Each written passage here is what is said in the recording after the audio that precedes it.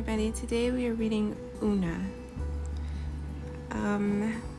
by best-selling author Kelly Dipucchio, and the pictures are by Rosa Figueroa.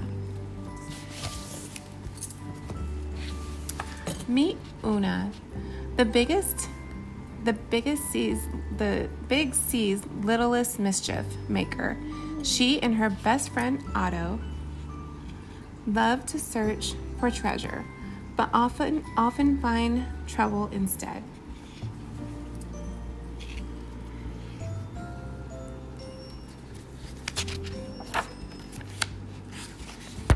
Oona. Let's see. Oona was sweet and a little bit salty, like the ocean where she lived. She was also brave and curious, like most treasure hunters are. When Oona was just a baby, no bigger than a scallop, she chased a pearl into the mouth of a whale. Lucky for her, she popped right back out.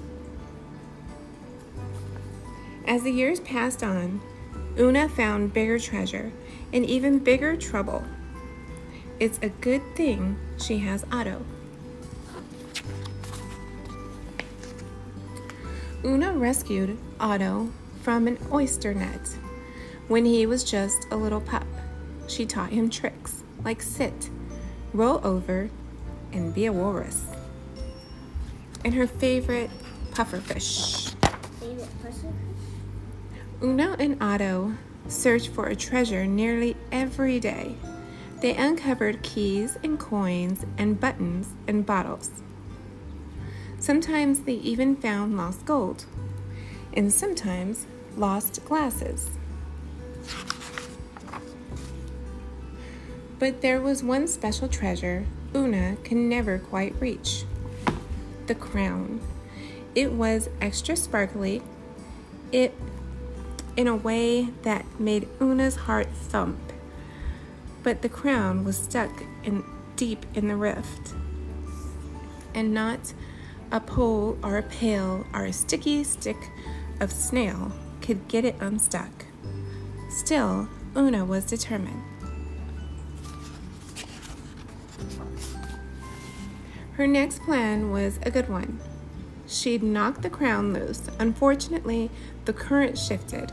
The lobster crates and the rock drifted. And the squid, well, see for yourself. It's hard to say who was more surprised when the water cleared, Oona or the shark. Her third plan definitely would have worked if the crabs hadn't been so crabby and the waves hadn't been so wavy, and if that long ship plank hadn't bumped her head so hard before the greedy rift gobbled it up too. Poor Oona. This was getting personal. She shouted into the pit, "You can keep your crown, I quit." Generally speaking, mermaids are not quitters, but at this point, one can hardly blame her. Instead of looking for a treasure with Otto, Oona napped on the rocks with the sea lions. She drew pictures in the sand with the starfish, and she read from her favorite glass bottles with her land friends.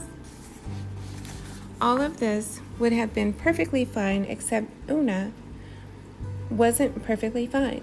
Clearly, she was missing her spark, and a mermaid without her spark is like a seagull without an appetite. Unnatural. A seashell washed ashore, and Oona studied it thoughtfully. It gave her an idea. She got right to work. The next day, Oona peered nervously into the rift. Why did it look so much deeper and scarier than she had remembered? Oona pretended to be a Otto pretended to be a narwhal, making Oona laugh. Admittedly, the new treasure hunting goggles she'd invented were funny looking, but they were also the best shot at reaching the crown. She drove to the bottom of the murky rift. That's when Oona noticed something she couldn't see from above. A bridge made from a crate, a rock, and the very same plank that had plunked her in the head. And it led straight to the crown. But what was the rumbling sound? It grew louder and louder. The ocean floor shook, and the water around Oona churned into a thick stew of swirling sand and sea creatures. She couldn't see. She felt trapped. Would the hungry rift gobble her up, too?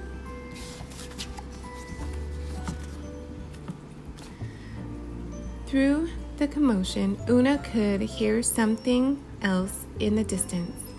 It was faint, but comforting and familiar. The whales. Oona sang along until the rumbling stopped and the water cleared. Finally, this was her chance. Oona held her breath. Ready, steady, aim.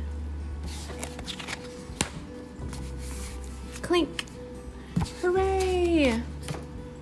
We did it, Oona cheered, placing the crown on her best friend. It really is beautiful, she gushed.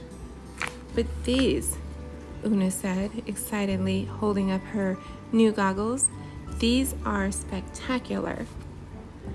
Otto agreed, because sometimes the best treasure in the world isn't found. It's made. The end.